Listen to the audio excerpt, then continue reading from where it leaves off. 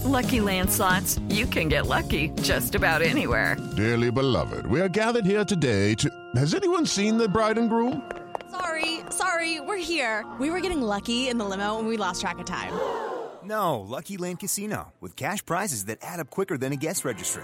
In that case, I pronounce you lucky. Play for free at LuckyLandSlots.com. Daily bonuses are waiting. No purchase necessary. Void where prohibited by law. 18+. Terms and conditions apply. See website for details. Step into the world of power, loyalty, and luck. I'm gonna make him an offer he can't refuse. With family, cannolis, and spins mean everything. Now, you wanna get mixed up in the family business. Introducing The Godfather at ChumbaCasino.com. Test your luck in the shadowy world of The Godfather slot. Someday, I will call upon you to do a service for me. Play The Godfather, now at ChumbaCasino.com. Welcome to the family. No purchase necessary. VGW Group. Void where prohibited by law. 18+. Terms and conditions apply. It is Ryan here, and I have a question for you. What do you do when you win? Like, are you a fist pumper, a woo-hooer, a hand clapper, a high-fiver? I kind of like the high-five, but if you want to hone in on those winning moves, check out Chumba Casino. At ChumbaCasino.com, choose from hundreds of social casino-style games for your chance to redeem serious cash prizes. There are new game releases weekly, plus free daily bonuses, so don't wait. Start having the most fun ever at ChumbaCasino.com. No purchase necessary. VGW Group. Void where prohibited by law. See terms and conditions. 18+.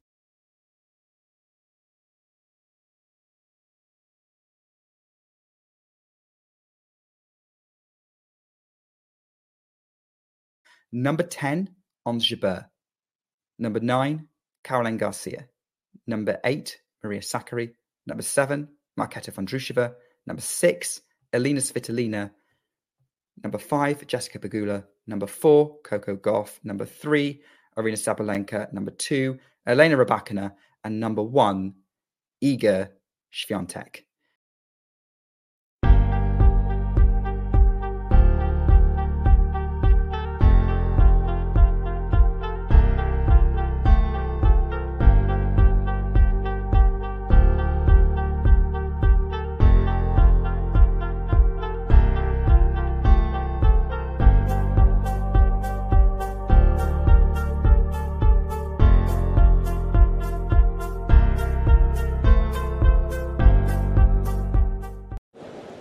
Ready? Play.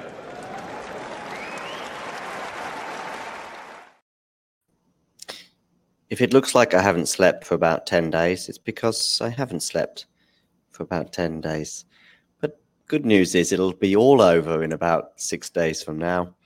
And there'll be some European indoor tournaments to consider, and then a sort of mini American swing as well. Anyway, that is for February. Let's stick to the 22nd of January, where it is both in Europe, Latin America, and more importantly, Australia, where there's obviously been day 10, I think it was today, at the Australian. Or was it day 9? I think it's day 9, actually. Sunday plus 7 days plus Monday, day 9. Yeah. Fourth round day, or the final day of the fourth round. And I've got in the headline, Hurkacz Medvedev wins, sets up quarterfinal clash. It's because I wrote that about 6 hours ago. There has probably been other things going on, perhaps of more importance and even drama. But let's work our way back, as often is the case. And let's begin with a match I didn't see, which is Zheng Dodin. I did watch plenty of tennis, but this is actually a match that I didn't catch up on because I was doing other things. So what happened, Damien? Yeah, I mean, that was always the risk. This is a bit like Alicia Park's style of tennis that Dodin brings to the court. But honestly, first and foremost, like, she actually wasn't getting the first strike in that much. Zheng was dominating a lot of the rallies. Dodin is like such an aggressive player. Off the ground, she basically, and also she has a pretty decent serve as well, but like off the ground, she just passed the ball, whatever wing, whatever position on the court. And here she actually wasn't that dominant over Zheng. I was expecting this to be a little more scrappy for Qin Wen, but I was just looking at some stats for her when the match was wrapping up. And like, you know, since Cincinnati, Zheng has only lost 5 matches, and they were to Iga Świątek twice, Sabalenka, Rybakina, and Haddad Maia. And she's basically eliminated all the possible poor losses, and that's what's allowed her to make back-to-back slam quarterfinals as well. It doesn't mean that it wasn't easy. It doesn't mean that it was easy along the way. There was this one here in the third round against Yafan Wong, of course, and also at the US Open. I think the third round as well was crucial against Lucia Bronzetti. But she's winning all of that now. Like, she's 20-5 since Cincinnati, if we want to count the Asian Games, which I would want to count. I mean, I know some of these matches weren't necessarily at the level of, let's say, her usual opponents, but still, she played Lin Zhu and Alex Eala there, for example. So I still want to count Asian Games. So 25-5 along with that.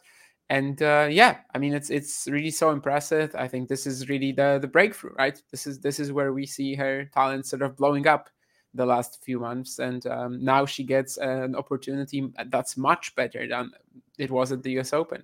Because at the US Open, she had to, of course, play against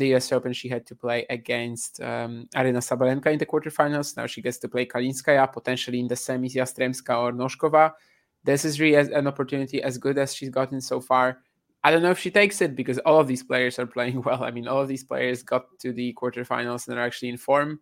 They've had some ridiculous performances along the way, but Zheng is like the most established of them all, if that makes sense. Like, probably Yastremska has had more time at the top before, back in the day. Although actually by this point, Zheng has been with us for 2 years, let's say, at the very top of the sport. So actually Kinven might be even in that category, sort of outranking her, if you may. So this is really her sort of final to lose. I don't know if she's going to do it, but today it was a performance that sort of tells you she's not going to be as nervy as in round 3 every single round, which is good for her, because it felt to me like she's putting a lot of pressure on herself with all these, Nali talks and etc. Sort of thinking already about the 2014 title and maybe potentially doing it herself. But today she was much less tight. So that's good for her as well. She's also maybe saving this poll to some extent, which is pretty much dead on its feet. And we'll soon find out, for those of you that don't know, the results from the last 24 hours or so in Melbourne. Of course, the good news is that some of those big players that she's lost to are no longer in Melbourne and could have potentially been in her way at the semi-final stage, whether it be Rybakina or was she going to meet Rybakina at the semis, or was she going to meet Rybakina potentially even before that? But certainly Swiatek was a potential semi-final opponent. I think it was a quarter. Yeah, a quarter with Rybakina potentially. Which would have been a hell of a Swiatek semi. Yeah, and then obviously Forefront Pegula was her like first higher seeded opponent, seeded higher than her. Let's go. So things have gradually opened up, but it is obviously a crazily open sector to the draw. Jose Morgado tweeted this, although I think I should say Jose Morgado in Portuguese. Tweet this is before Zheng's win over Dodin and Kalinskaya's over Paulini, which we'll also come to shortly. But yes, we've got a quarterfinal with Yastremska and Noskova. We'll talk about their matches as well, or lack of matches in a way, to some extent, with Noskova. But yeah, so now we've got Zheng against Kalinskaya. Is Zheng the favorite there? Zheng is going to be the favorite in every match until the final. Is it a guaranteed win? Of course not, but she is going to be the favorite in every match until the final, yeah. And it's going to be a new pressure for her because, she's growing, and she's probably in one or two early rounds in 250s and 500s. She's obviously the favorite, but we're not really paying attention so much at that point. It's suddenly then when she's playing, Iga Swiatek at the United Cup or Iga Swiatek in Paris, where she obviously had some success in terms of at least winning a set and making a mark a couple of years ago. But now we are watching, and now we are maybe expecting. So it'll be interesting to see how she deals with it. But then today she did. By the way, regarding that result today, I mean, was Dodin spraying the ball around quite a bit, going for it a bit too much and not quite landing the punches that she'd hoped? It's her style, There's not much that she can really do about it. I mean, that's how she plays every single match. If it's not working out on the day, especially the opener, there were some absolutely wild misses. I think in the end, also, she only had like 3 or 4 winners the entire day, which for the day was just so rare because, her style is basically all about being the dominant player and getting all of these winners, but also unforced errors, of course, at the same time, because you cannot avoid it. But yeah, in the end, she only had like a few winners. So it was definitely a pretty poor showing from her as well. This could be the Australian Open final on the screen here. Could be, yeah, because I know you fancy Krejcikova's chances pretty highly. Of course, Krejcikova will be playing later today. She wasn't in action. Don't listen to him, guys. Don't listen to him. It's a little bit of a back joke from a few hours ago with Vanch bigging up Krejcikova just because he happened to see her win the title in San Diego. So that's enough to. The best to shade is when the person who we are shading isn't here. That's the best shade. So yeah. I mean, we're doing it behind his back, but it's soon there for him if he really wants to find it. And of course, you can find it on YouTube, Twitch, and all these other places where we're live right now, but also on the podcast.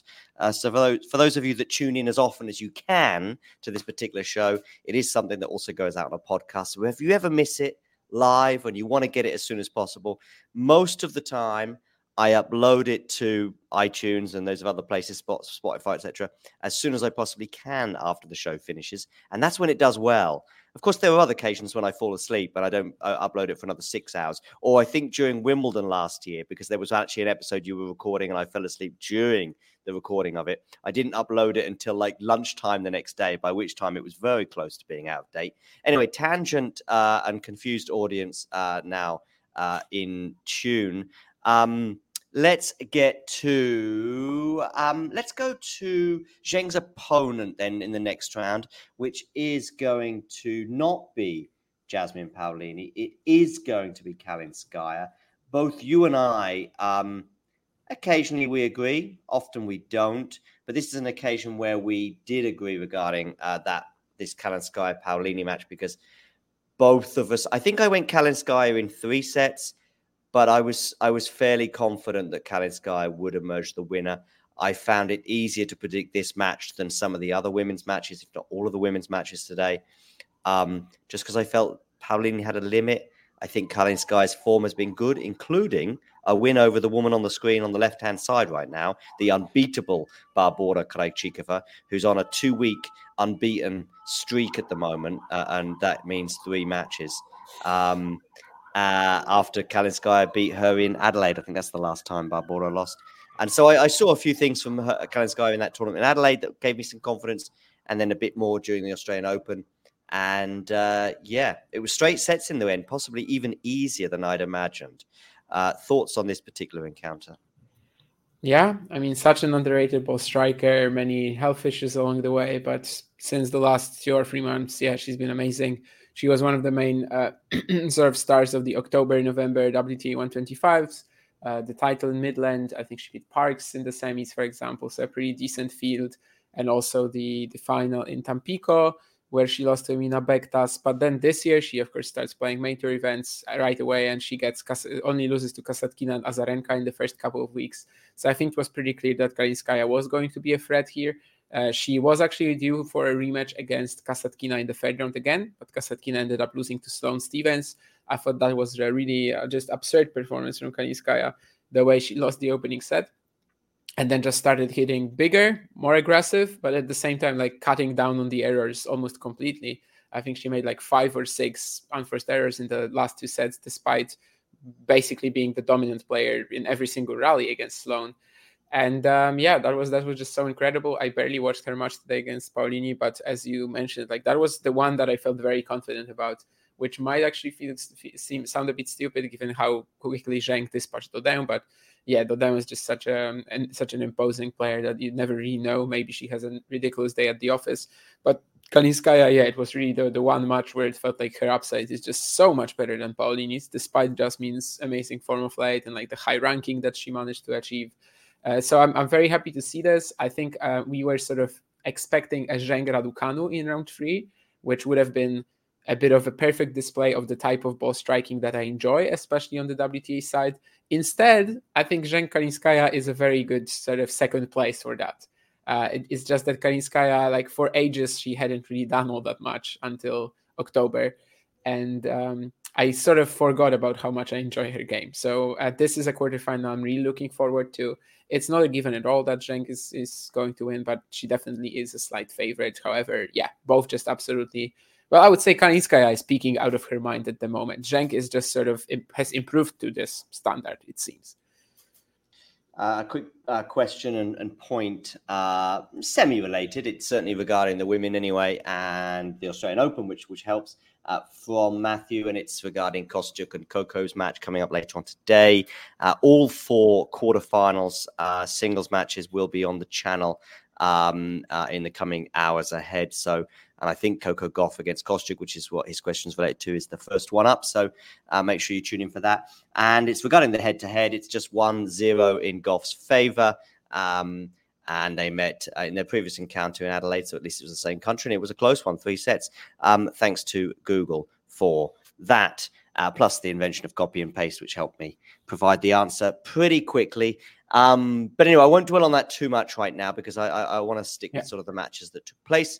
On the other sort of other quarter of the draw, we had Yastremska beating Azarenka.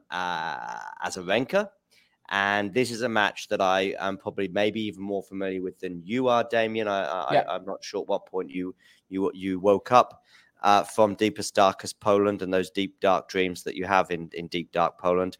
I was in bright and breezy Brazil. How about that? That's just off the cuff, that was. Bright and breezy Brazil.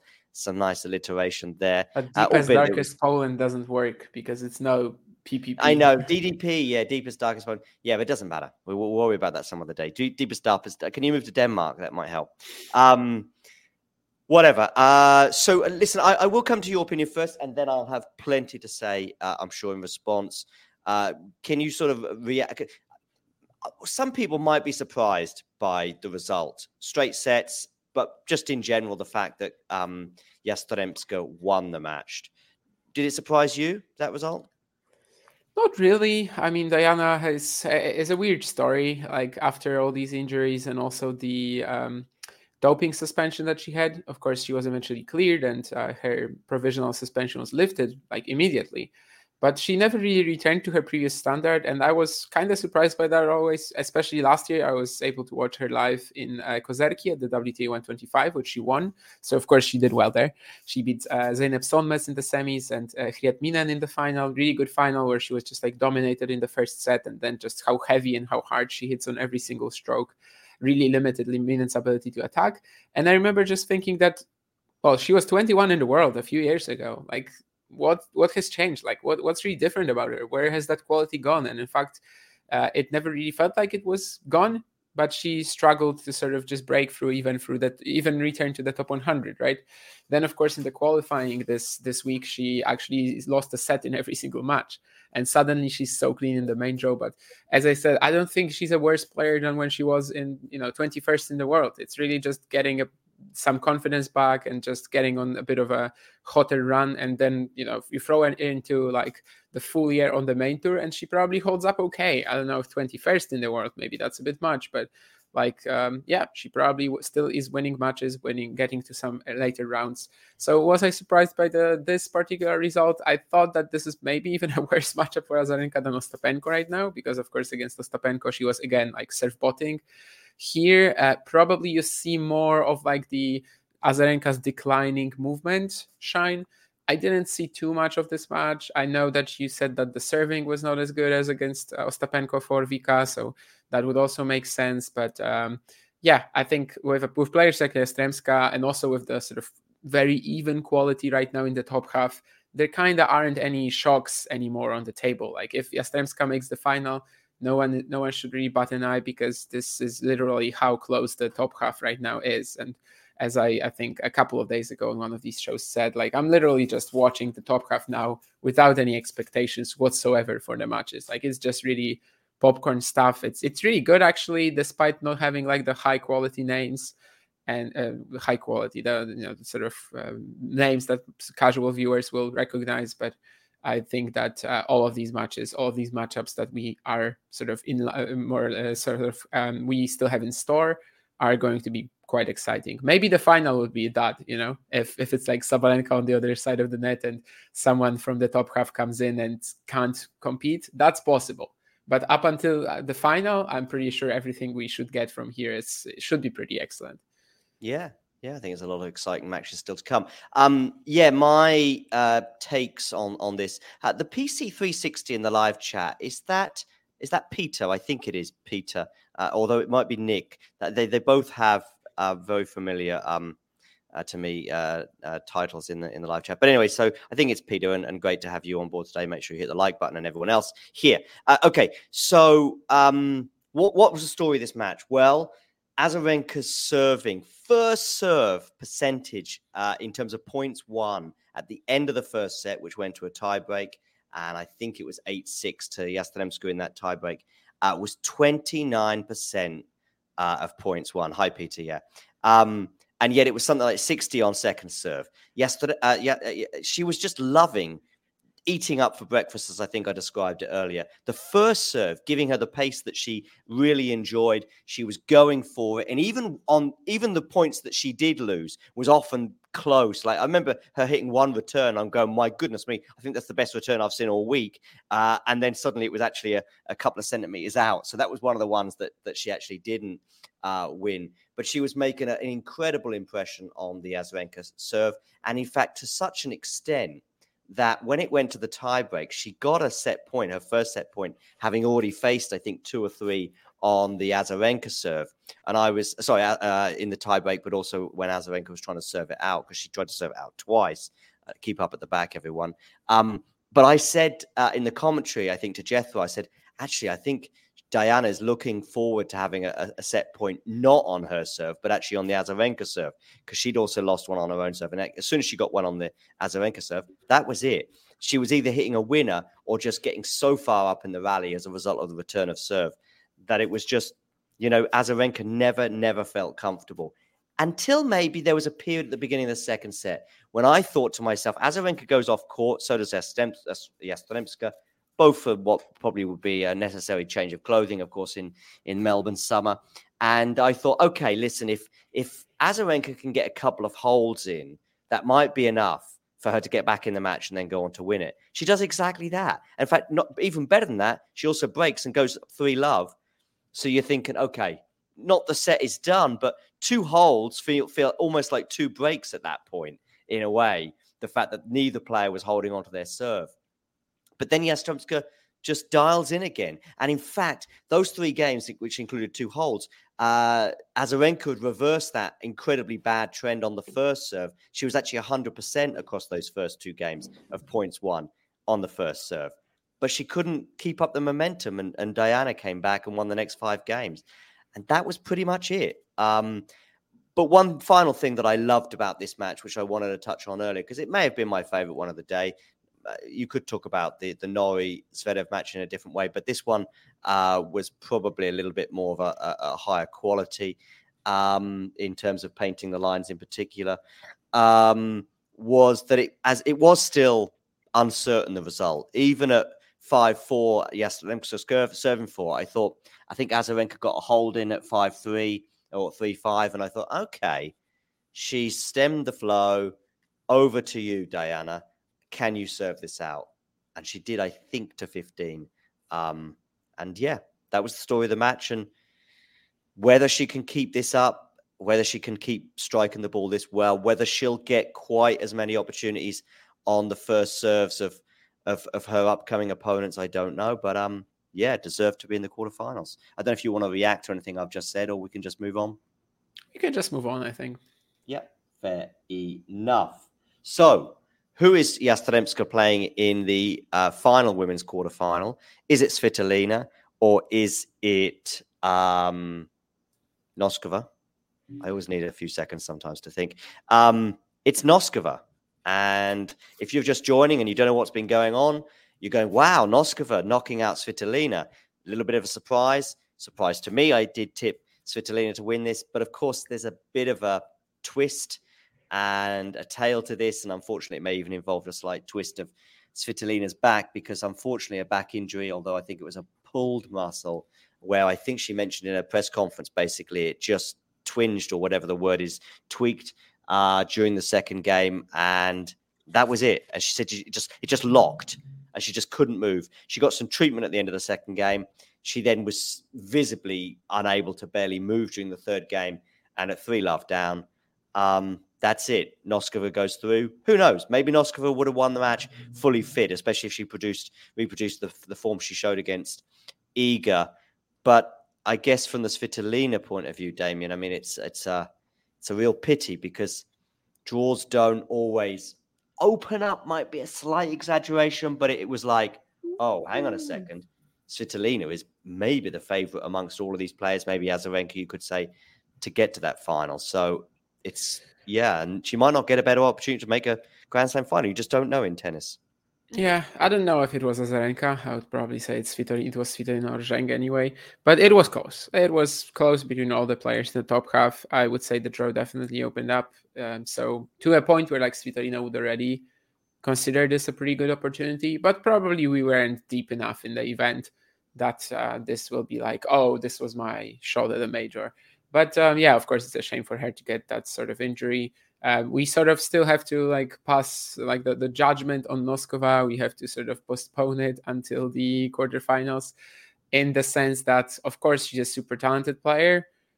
I don't know if if this is the moment when she starts putting it together consistently, because that's really the only thing she needs. You know, she's so up and down. Last year, she makes a WTA Tour final in like Prague, and then she goes out to Hibino in a horrible performance, even though on the way she was unbeatable. And then things like that happen to her all the time. She's still, recently at least, she has still been a little far away from, let's say, putting in 5 good performances in a row. It has only really happened for her at the top level, of course, last year around Australia as well, when she made that Adelaide final, then lost in the opening round of the Australian Open qualies to Kathleen Sebov.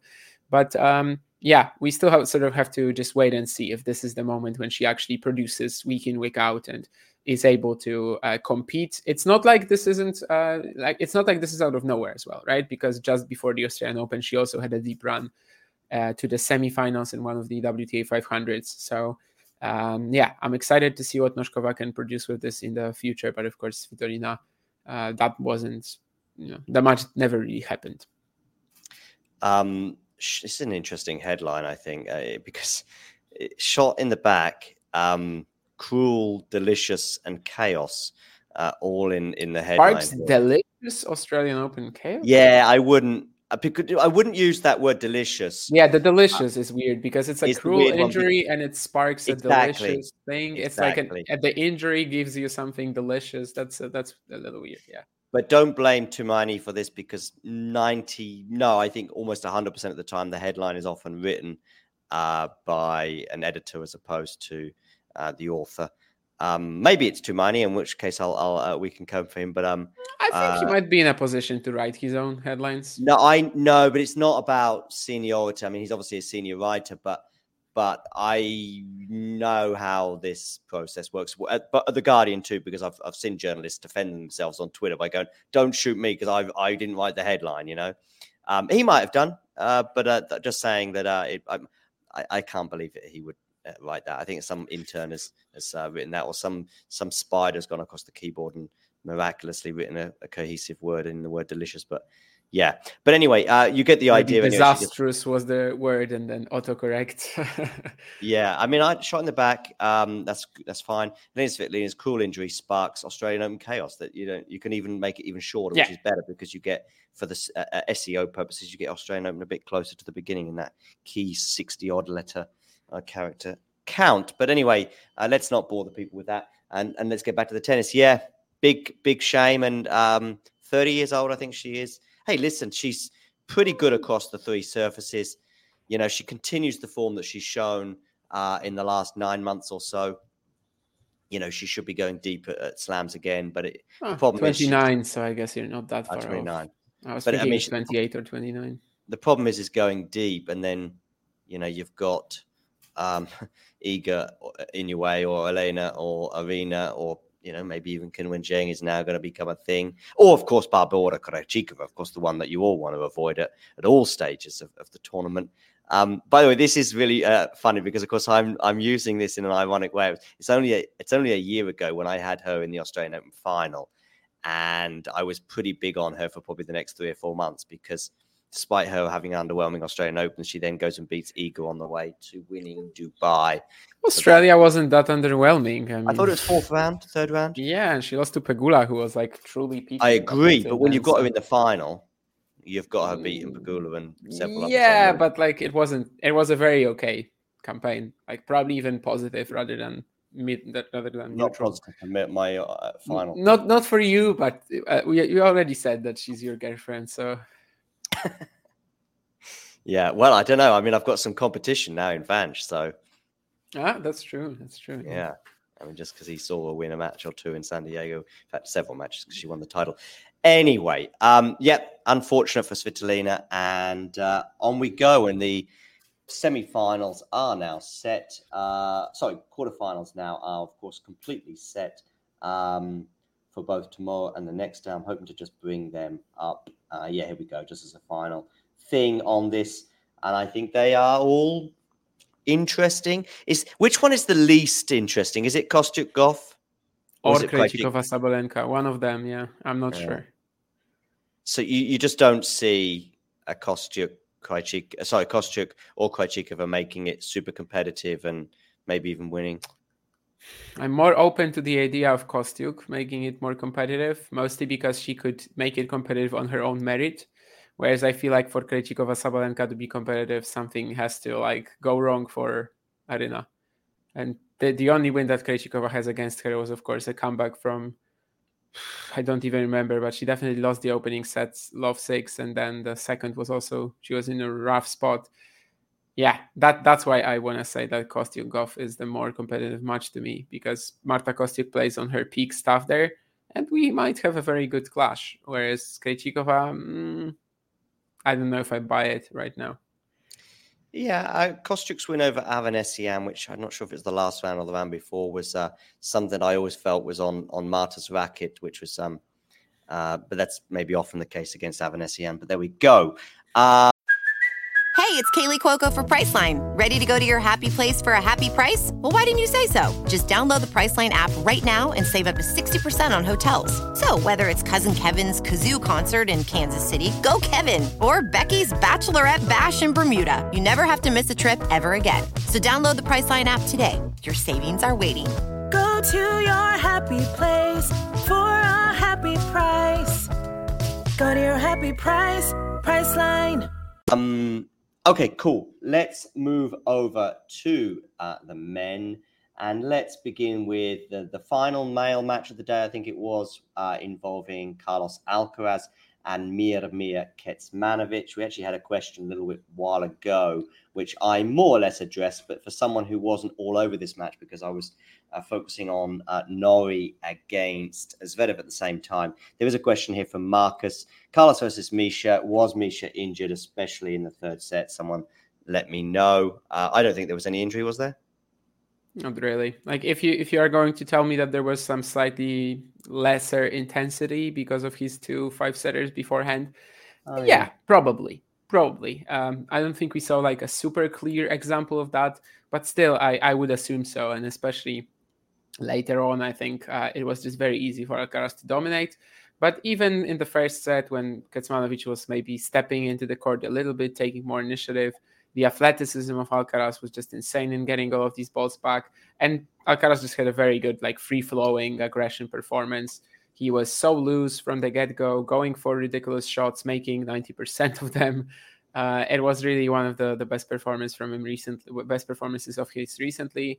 No breakpoints faced, I think, the entire match as well, unless there was one in the last game, which got a little competitive, but I don't think so. And yeah, it was really quite ridiculous from start to finish from Alcaraz. So I think Kecmanovic never really got a chance. Maybe it would have been more competitive if he wasn't coming off these 2 5-set clashes, but it's still not a great matchup for Miomir. I know about the Miami match, of course, 2022. It doesn't seem like he was able to, like that peak Kecmanovic from that early spring 2022. It didn't really make an appearance here. However, of course, recently he's also been like playing above his usual quality, usual standards. So I thought that maybe he can keep it at least a bit tight. So probably a bit lower on the intensity on the gas tank, but no like visible, no apparent injury, no.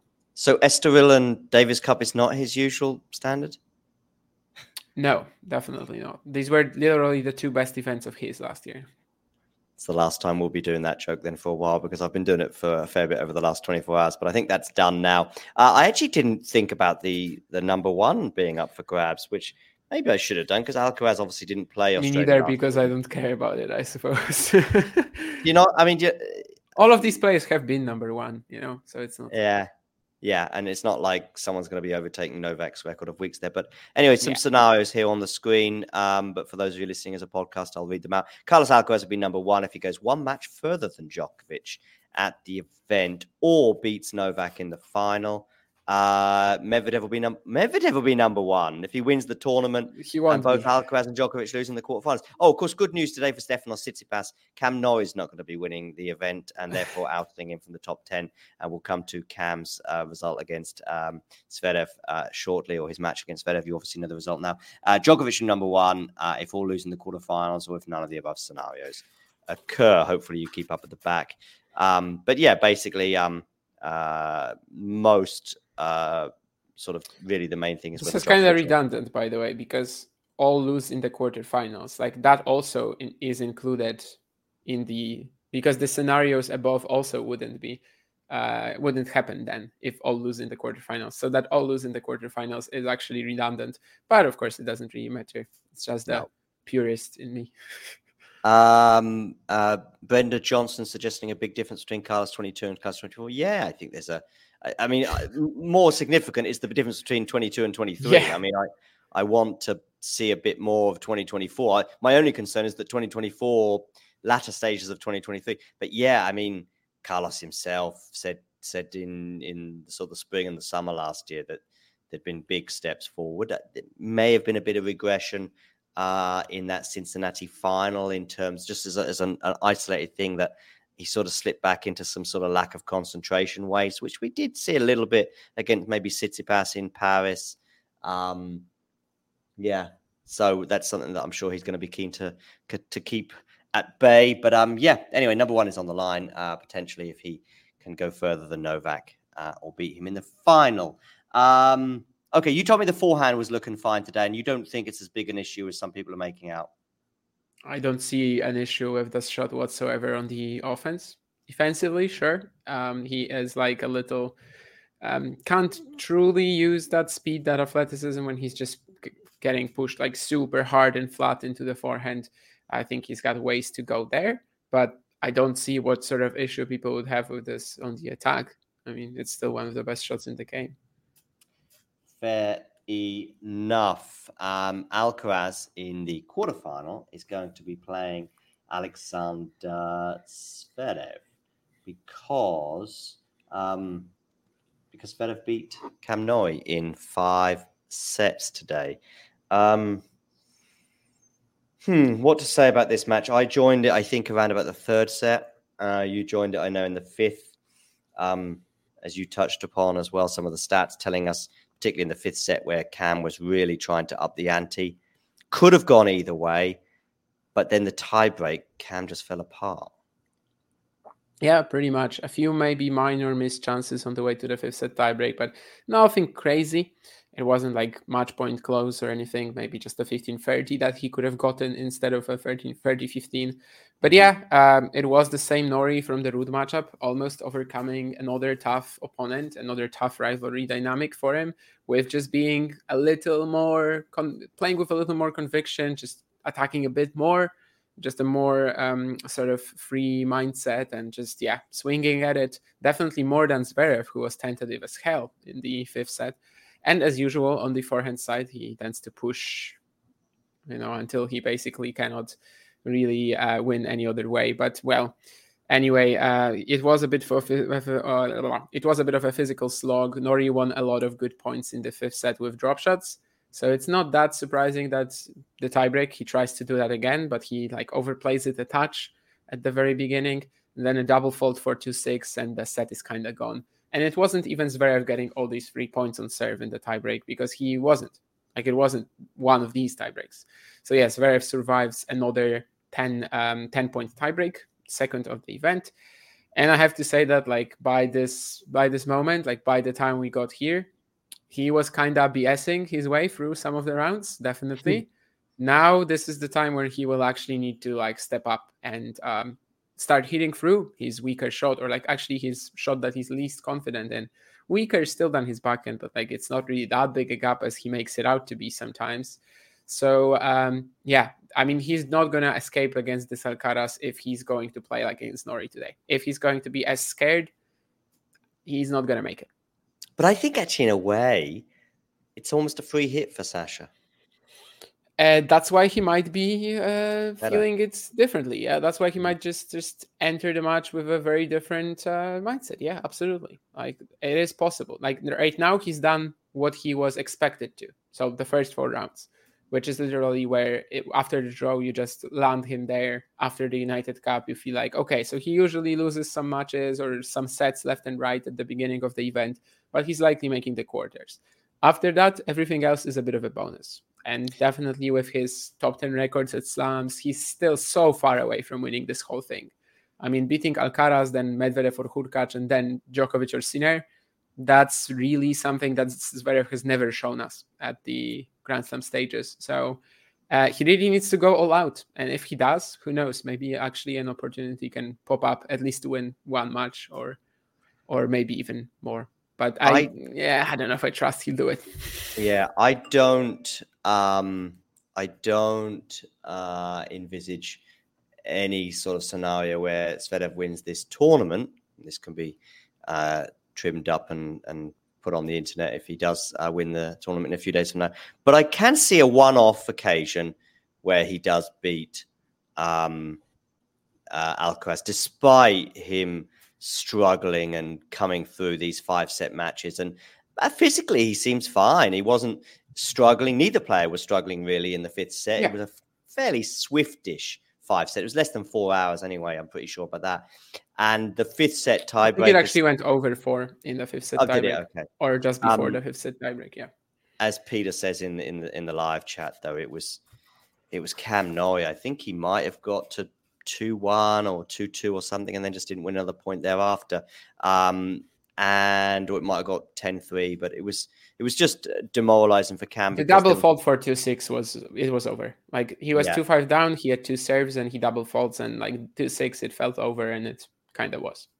And he'd hit 1 double fault in the entire match, which is incredible, I think, for almost 5 sets. In fact, 5 sets plus, because it was a deciding set tiebreak. And then he goes and hits 1 during the tiebreak.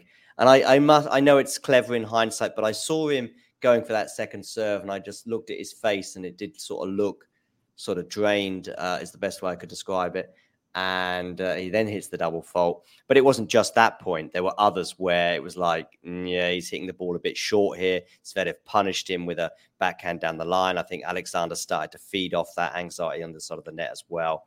A couple of unforced errors as well. And yeah, just unfortunately for Cam that he'd possibly been the better player for certainly that 5th set. And yet, unfortunately, he'll regret some of what happened in that tiebreak. Okay, nice little stat there regarding the fewest unforced errors on the men's side. It doesn't make sense because Alcaraz beat Shang 6-1, 6-1, 1-0 retirement. It was a very short match. So, yeah, if you want to do it like in any reasonable way, it would have to be unforced errors per game or even per point, because per game also doesn't give you everything, because of course games can last from 4 points to 25, and you actually, 25 actually is impossible, I guess, now that I think of it, but 26 or 24. But I mean, imagine if, let's just imagine a world which probably doesn't exist anywhere in all paradigms, but if Zverev had hit, so I think he's on 83, isn't he, Alcaraz? Imagine that Zverev had hit 87. Zverev's would be infinitely better than Alcaraz's 83, going in the number of sets and games that Zverev would have had to have come through. And again, same with this one, really. Sabalenka and Goff, I mean, they're the only players who have been battling through their first few rounds without losing many sets games. So, this doesn't really tell you all that much. No, they're just playing pretty well. And we already know that because they're in the quarterfinals. Okay, so that is one pair of matches on the men's side. What else did we have? Oh, your compatriot, who'll be Hurkacz. Somebody, who was that? Predicted Hurkacz to win in straight sets. Oh, hello. It was me. And 7-6, 7-6, of course, a couple of tie breaks followed by, was it 6-4 in the third? Or 6-3. One of these, anyway. One break. Doesn't really matter. Yeah, I mean, Hurkacz in straights was a weird prediction to me. I still feel like it was weird. But indeed, whenever it came to the crunch, Hurkacz was just getting it so much easier in the tie breaks when it comes to the 3 points on serve. He actually played a phenomenal second set tiebreaker. I know he double faulted in it, but he still won 7-3, and some of the forehands that he was hitting were actually quite monstrous. Sometimes you can see the power, of course, on the Hurkacz forehand from time to time, but he sort of needs to be very wary, pick his spots, pick his battles. This time he was actually finding the opportunities all the time. A couple of tough smashes as well, especially the one from the baseline after a long rally. And he kind of didn't give Kazo a chance in either of these tiebreaks, despite losing the 2 set points in the first set tiebreak. So actually he kind of did, but Kazo made a horrific unforced error at 6-all in the first set tiebreak, and that's really when it went wrong for him. Then he also had some issues at the beginning of the third. I'm not sure what they were physically, but he did recover from that after a few games. He was very intense, right, like later, but he started running all over the court again. He started having that intensity and fighting for the break back, but he was never able to secure it. In general, he never really won too many points on the Hurkacz serve. I think it was maybe 15 in the entire match. So it was kind of as easy for Hurkacz as a 7-6, 7-6, 6-4 match can get. Because, maybe the first set tiebreak, if it was finished at that 7-4 point, then yes. But it did feel fairly routine, despite the scoreline being so close, and despite Kazo also not getting broken, only once in the third set. Actually, they broke each other, at the beginning of the first set, but it didn't matter because it was traded, and that didn't make a big deal of difference. But of course, it was actually fairly routine for the scoreline that was there, and for how well they were playing in their own service games in general. And I guess for Hurkacz, this is something that he exactly needed this year. Finally get to a Grand Slam, to a major quarterfinal on hard courts, finally get to another quarterfinal after Wimbledon 2021, is it? Yeah, 2021. And basically just make it look routine, make it look comfortable, make it look easy. Because I think despite the 5-setter against Menchik, where clearly in the 4th and 5th set, it was just clear that he was going to win because Menchik had nothing left, he still made it look relatively safe all the way to the quarters. And maybe the draw opened up a touch. He didn't have to play Rune. But all in all, this was also a draw of some very dangerous opposition, like Menchik, like Umber, like Kazo. They all serve great. So they might be tough opponents for Hurkacz on a given day, given that, he plays so many tie breaks and basically the matches are so serve return based. But all in all, this is precisely what he wanted. And he also gets a matchup that he was always relatively comfortable with compared to the class of the opponent. He's not the favorite, though, against Medvedev, is he? I treat it as a 50-50. I haven't seen the odds, but Medvedev will be the favorite for the market for sure. But you treat it 50-50 because of history, history and just in general, Hurkacz has a pretty good top 10 record. Against any player with a serve like this, you can make a match close. And against any player, really, Hubert Hurkacz can make a match close, even if the player is worse than him, or if he's better than him. Like a big server against a fellow big server, although maybe more oriented in, more baseline oriented, more counter punching oriented. But then again, Hurkacz is also a pretty similar style, right? A big serve and then maybe more so defensively oriented off the ground, but of course he can maybe step it up a little bit more than Daniil off the ground. Then again, of course, he's not that good a defender. But yeah, these Hurkacz, Medvedev, Zverev type of guys, it's really close between them, I think. And at the same time, any match with a big server can be closer than it seems, right? Because it's just such a style that basically gives the opponent no rhythm. You're probably, most of the time, they are pretty weak on return, like Hurkacz is, great on serve. I don't really see a big edge there for Medvedev. But I do understand that when it comes to the odds, when it comes to the betting market, Medvedev has to be a favorite. And according to our viewers who have voted at the moment, have Medvedev at 67% and Hurkacz at 33%. So do get voting there. Also, if you're watching retrospectively and not able to vote in that poll, let us know in the comment section below how you see that match panning out and anything else that we've been discussing today. And the reason he's playing, of course, Daniil Medvedev is because Medvedev beat Borges in 4 sets. Some might be surprised that he struggled a bit. Of course, he was serving for the match in the 3rd set, but didn't get over the line. Borges did really well to win, I think, 4 games in a row, because I think it was something like 5-3 to then end up being 7-5.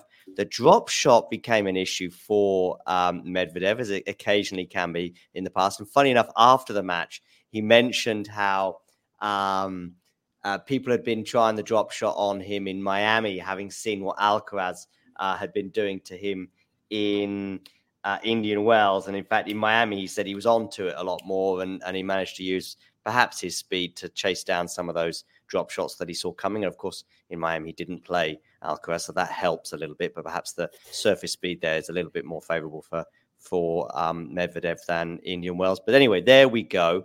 Any thoughts on that 4-set win for Medvedev? Not really. I mean, it was a brief sort of, detour from the original route, let's call it that. But of course, eventually didn't end up mattering at the end. And nice for Nuno to take a set, though. This is, of course, his best ever run. He's actually now 0-10 in round of 16 matches at tour level. Still looking for his first quarterfinal, but of course, getting to a Grand Slam 4th round is like better than an ATP 250 quarterfinal. So it's only really a meaningless stat at this point, I think. But, well, it's something to look at going forwards, because it's a bit weird that he hasn't made that since. Even before this run, it was weird. But yeah, it's pretty. It's an amazing run for him for sure. I'm excited to see how he does with this newfound confidence and how he takes it to the tour in the upcoming weeks.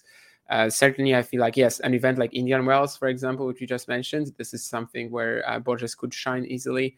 And when it comes to Medvedev, he's had some patchy moments along the way. The first set against Atmane, he completely blew it. Here, a little less. So I don't know what this really speaks about him going forward. I think to see him beat Alcaraz and then Djokovic or Sinner is a bit of fantasy for now. And Hurkacz is also not a throwaway. So you mean, Medvedev now is going to have to go through. If he has to beat Alcaraz and then Djokovic or Sinner, it kind of seems almost impossible to me at the moment. So, I mean, Hurkacz, which, okay, you're putting it 50-50, others might say 60-40, but wherever you land on that scale, and I'm probably slightly more towards 60-40 in Medvedev's favor, the odds stack up. You know, even if you had 4 60-40s in your favor, that probably means you're going to lose one of them, because eventually, never mind the fact that he's obviously not the favorite against Alcaraz, if he plays Alcaraz, if he plays Zverev. And if he plays Zverev, of course, we'll all be very pumped for that one, won't we? Oh, no. I just realized that this is a possibility. It is a possibility. If one of them, who's we don't know who's playing next, who's playing first to No, although I saw somebody in the chat, and you probably, I think it's Matthew saying it will be first up in the night session. Should be Zverev Alcaraz in the night session and Medvedev Hurkacz in the day session, right? Yeah. That's what it will be for sure. Now that I think of it. So I guess if Medvedev beats Hurkacz, then we're all going to be rooting for Alcaraz, like hardcore rooting for Alcaraz, just not to get Medvedev Zverev again. Holy hell, what a horrible matchup that is.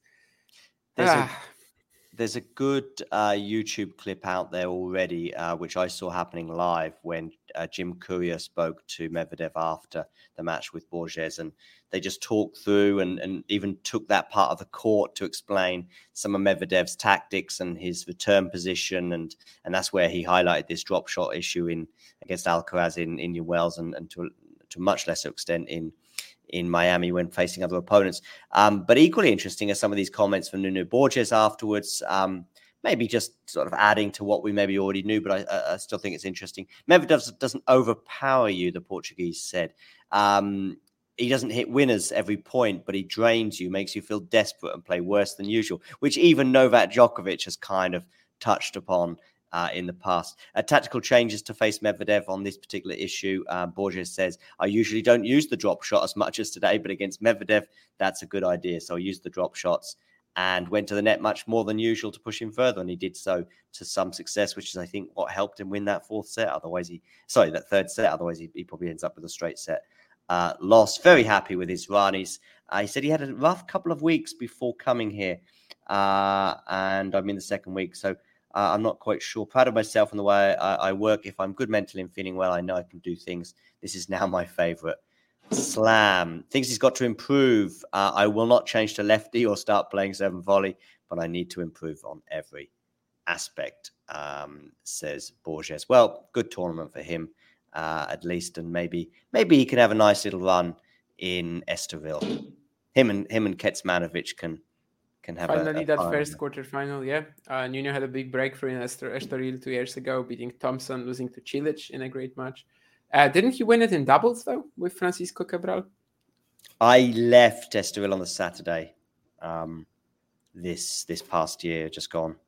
I mean, he's pretty much had that phenomenal pairing with Francisco Cabral, and they're like childhood friends. But of course, when Nuno became this good in singles already, then he kind of had to give up on the doubles. But in 2023, they were able to. 2022, they won Estoril in doubles. Yeah. Do hit the like button if you are with us right now, or even if you're watching later, and make sure you subscribe if you haven't done so already. I don't think we're going to make 6,000 subscribers by the end of the Australian Open unless something very, very strange happens, and that's that Novak Djokovic, Rafa Nadal, Billie Jean King, and Pete Sampras will give me a call saying that they'd like to come on the channel in the next few days. Failing that, I don't think we're going to make 6K subs, but we'll never know. Just so make sure you hit the subscribe button. Gene here is very, very big on Hubie's chances, saying even more so that during the day will make Hubie's serve even more lethal. Yeah. So he is all over Hubie, and therefore going for a Carlos. Medvedev likes it faster too, so it's not that obvious. Actually, if they were playing like middle through the night, then I would like Hurkacz's chances more. I don't know. It's not clear. It's not clear. And both of them will be quite fresh. I know that both have dropped sets on the way here, but the immediate match prior not being too taxing, and Medvedev said he was relieved that it didn't go to a 5th set. I know he had that super late night thing, but again, he kind of said that I'm over that now. It's a few days ago, so things are at least back in sync for him. The mental aspect favors. Yes, that's true. That's true, right? Mental aspect favors Medvedev. Really? I mean, he's been pretty weird with that this Australian Open. I don't know.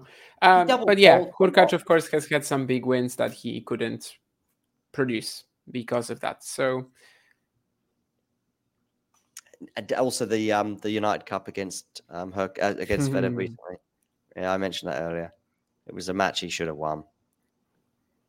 But different pressures, of course, when you're playing individually as opposed to a nation. Sometimes better, actually, and easier. Sometimes not. Okay, we're coming up to the hour mark. I think we're just about done. There's not a match we've missed. That would be dreadful. No. When there's so few happening now. One more thing I did want to mention is that basically, I hope, this is not a promise, but I hope we are able to cover every single singles match for the rest of the tournament. And of course, that begins in a few hours' time with Coco Gauff against Marta Kostyuk. So do join us for all of those watch-alongs that we have throughout the day and night, wherever you are in the world, wherever you're tuning in from, because we'll have these 4 quarterfinals that are coming up on day 10, but we'll also have the following 4 on the next day and so on and so forth. You get the idea. So Coco Gauff, Marta Kostyuk will be up first, which I think is about 1:30 a.m. GMT, and you can all work it out from there. And then following that will be Djokovic Fritz in the daytime. And just no excitement there from Damien, and I can understand that lack of Tomorrow might be a very boring day of tennis. Like, there is a high chance that it happens. However, of course, there's also a lot of doubles coming up. For example, the phenomenal Maha-Zhang pairing taking on Behar Pavlashek. There's the mixed doubles quarterfinals tomorrow, I believe.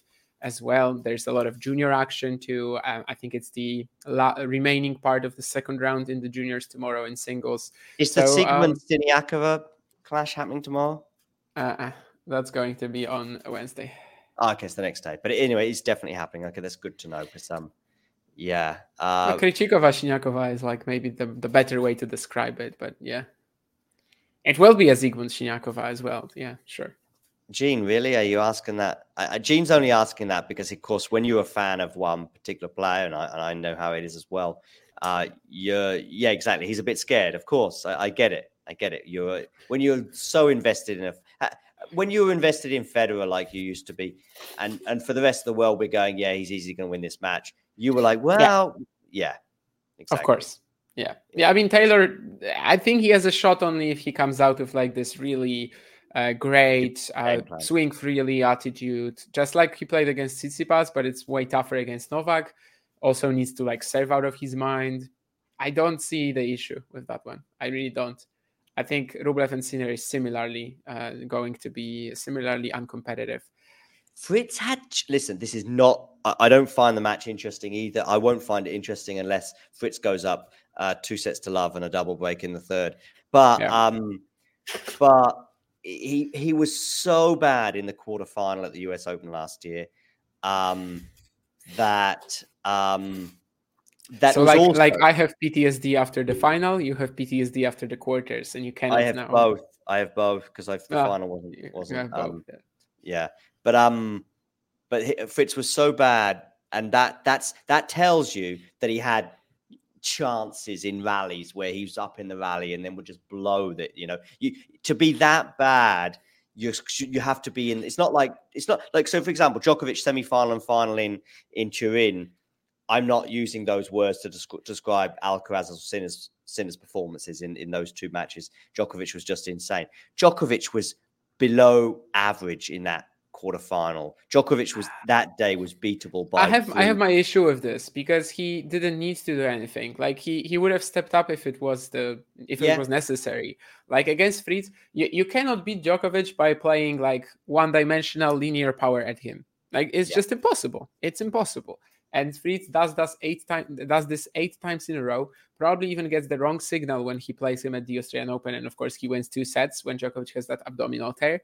And the moment we see him sort of trying something else, I will be okay with it. However, it's also not in his arsenal. Like, this is what he is, a pretty one-dimensional, very good ball striker, not too great on the athleticism. And I just don't see how that sort of game troubles Djokovic. I think it's been years since Djokovic lost to a player like this. Indeed. All right, 1 hour, dead on the hour pretty much. So let's call it a day or a night, depending on where you're tuning in from.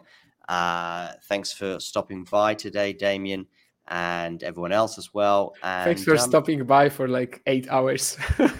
Yeah, right. It's not just the last hour, but it's been 2 matches, I think, wasn't it? In the end, you did, and 8 hours regularly in the last few or 10 days or so, 4 to 8 hours. You could even go back further because I think we did quite a lot of matches in that Brisbane week. It's been a hectic few weeks, but it is coming down to this last sort of stretch now with all the quarterfinals set in stone, and I'm looking forward to some of them. The 2 women's ones, I think could be interesting. And I think if Rublev does get up in the match, that's kind of what we need for that one to be interesting. I wasn't far away from exaggerating with Fritz. Fritz could win the first 2 sets, and I'm not thinking much unless it goes to a 3rd set tiebreak or something like that. But if Rublev gets in, you are exaggerating a bit. Listen, Fritz could win the first 2 sets, and I'll be like, "Oh, okay, I'm going to tune in. I'm going to tune into the 3rd set." But you were tuned in already. You were tuned in. Yeah, I'm tuned in. I'm not tuned in with any great expectation. But I would tune in and be thinking, okay, this is interesting. If Rublev got up in the scoreboard, like say he's up a break in the first set, he wins the first set. Yeah, then I'm thinking, okay, this could be interesting. He wins the first set, and maybe we have a conversation. Yeah. Shrihuri, hi. I don't think that's the Shrihuri. I think it's a different one, but I could be wrong. The space thing there. It is this Shrihari. It's his surname. Okay. He's just changed his picture. Great to see you too, or to hear from you in the live chat. And please do hit the like button and all that other stuff. All right. Don't worry, Gene. Just chill. And it is indeed Srihui. Probably Srihui and Gene, as fellow Novak fans, can go off and start panicking about Taylor Fritz. Or maybe one can comfort the other. That might help. Anyway, cool. All right. Thanks, Tennis World, for stopping by. And you know the drill. Oh, the drill for me, by the way, is sleep. Anyway, the rest of the drill is this. If you enjoyed this video, make sure you hit that like button. Don't forget to subscribe and click that notification bell so you don't miss out on all things tennis.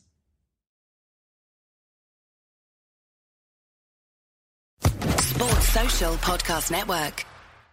Hey guys, it is Ryan. I'm not sure if you know this about me, but I'm a bit of a fun fanatic when I can. I like to work, but I like fun too. It's a thing. And now the truth is out there. I can tell you about my favorite place to have fun. Chumba Casino. They have hundreds of social casino style games to choose from with new games released each week. You can play for free anytime, anywhere. And each day brings a new chance to collect daily bonuses. So join me in the fun. Sign up now at ChumbaCasino.com. No purchase necessary. VGW Group. Void where prohibited by law. See terms and conditions. 18+.